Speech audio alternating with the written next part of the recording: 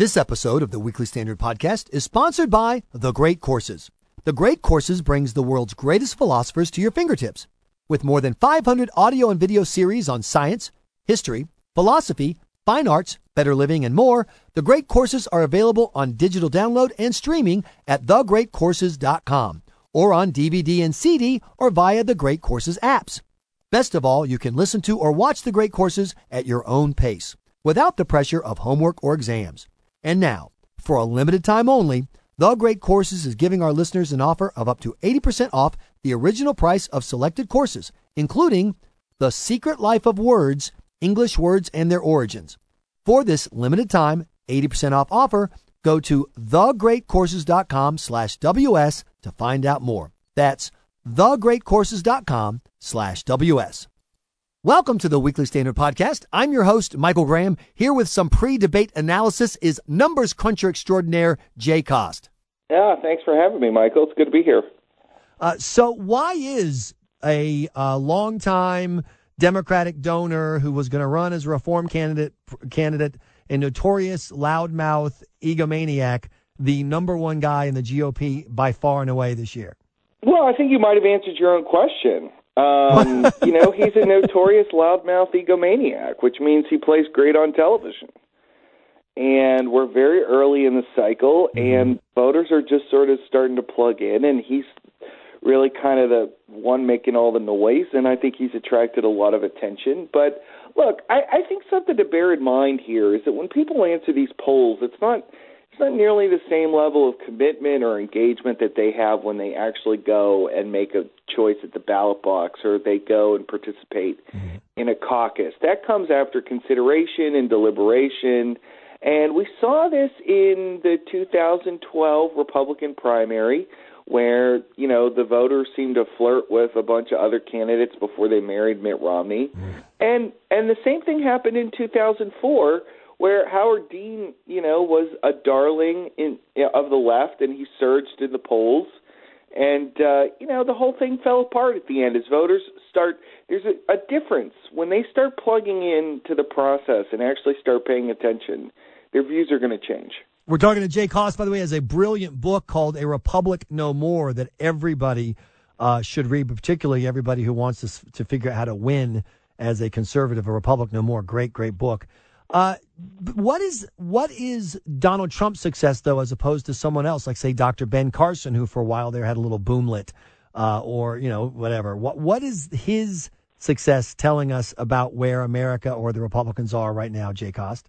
Well, I would not underestimate the importance of immigration in this story. That one of the first things that Trump did was come out hard on immigration, although he's kind of walked it back. So it's not really clear exactly what his position on immigration is. But in fairness to Trump, it's not really clear what any of his positions are, so I'm not sure that's a huge difference. But coming out very hard on immigration like that, that's a very sensitive topic for the Republican Party. And there's a lot of distrust between the base and the leadership. And that's so that Trump came out so early and hard on that probably captured the attention of a lot of people that a guy like Ben Carson just is not going to capture because he's not going to go out and say outrageous things like what Trump said.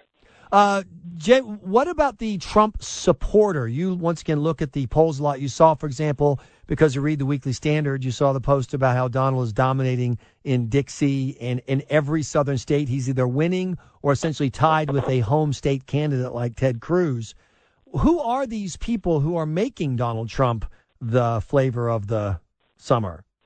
Well, I saw a report that indicated that Trump's is kind of sampling pretty evenly across the spectrum of Republicans. But one thing that I did notice, I think it was from Reuters, that their poll suggests that the Trump people are less likely to vote. And I think that that's a really important thing to bear in mind as well, is that, these polls are of registered voters, and that is a really inefficient way to poll from an accuracy perspective. I mean, from a cost perspective, if I'm running a poll for media and they give me a budget that's really small, and I do registered voters because they're easier to get in touch with. But look, just to put that into perspective, there were only 20 million Republicans nationwide who voted in the 2012 Republican primary, and compare that to 61 million votes for Mitt Romney on Election Day. So we're talking about a really small slice of the total country is going to vote in this primary, and it's very possible that your more active and engaged Republicans, people who are paying closer attention, are probably more supportive of other candidates than Trump, and they're the ones who are more likely to vote. We're talking to Jay Costas' book is Republic No More, A Republic No More. You can say that all you want, Jay, but you look at how low the numbers are for the candidates who seem like they have the winning resume, like a Walker or a Rubio. Not only do they lack the combined vote of Donald Trump here in Georgia, Jay, they lack the combined vote of Ben Carson. It's not just that Trump is surging, it's that these other, what you might call establishment or establishment-esque candidates are getting crushed. They're going nowhere. Right. Well, I think that, with those guys, it's important to bear in mind as well that I don't really think that, Rubio to a greater extent than Walker, but they haven't had the kind of national introduction that Carson and Trump have enjoyed. I mean, Carson was just a phenomenon on Fox News for months on end. And that's really seemed to have settled him into maybe like a 10% range of the vote nationwide. And Trump has been, Fox has been giving Trump a microphone for years now where he can just call into Fox and Friends in the morning and spend 10 minutes telling the anchors what he thinks about anything he wants. I mean, they don't let Marco Rubio do that. So the thing that I think is interesting, though, and something to sort of keep a watch on, is that there has been some polling in the upper Midwest. So I'm talking about Minnesota, Iowa, and then also Illinois, where Walker is really hanging tough against the Trump surge. And these are going to be the states, since they all border Wisconsin, where those voters are really most aware of what he did.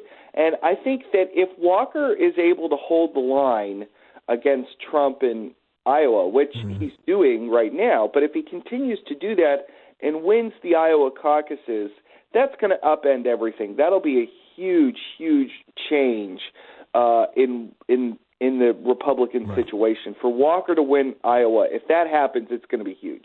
Jay Cost, thanks so much. The book is A Republic No More. We appreciate your time. My pleasure. Thanks for having me. You've been listening to the Weekly Standard Podcast. Please be sure to check weeklystandard.com regularly for podcast updates. I'm your host, Michael Graham.